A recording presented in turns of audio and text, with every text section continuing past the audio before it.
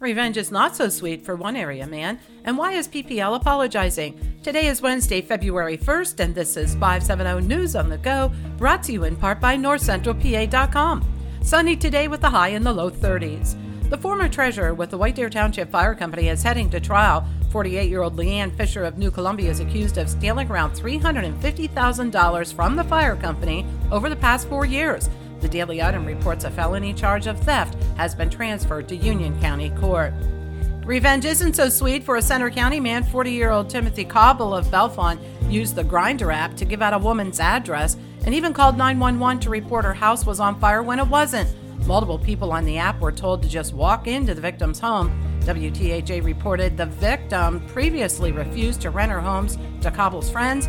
He's now facing numerous felony charges. River Run Foods has been granted an extension for their proposed land purchase agreement with Union County, according to the Standard Journal. The Northumberland Company plans to buy 43 acres at the Great Stream Commons Park along Route 15 in Allenwood and construct a new plant that will create an estimated 400 to 450 new jobs. State Representative Linda Schlegel-Culver is the unofficial winner in yesterday's special election for the state Senate's 27th district. She'll have to give up her seat in the state house, and there will likely be another special election to fill that seat. Many PPL customers received shockingly high bills recently, and now the power company has admitted there was a glitch.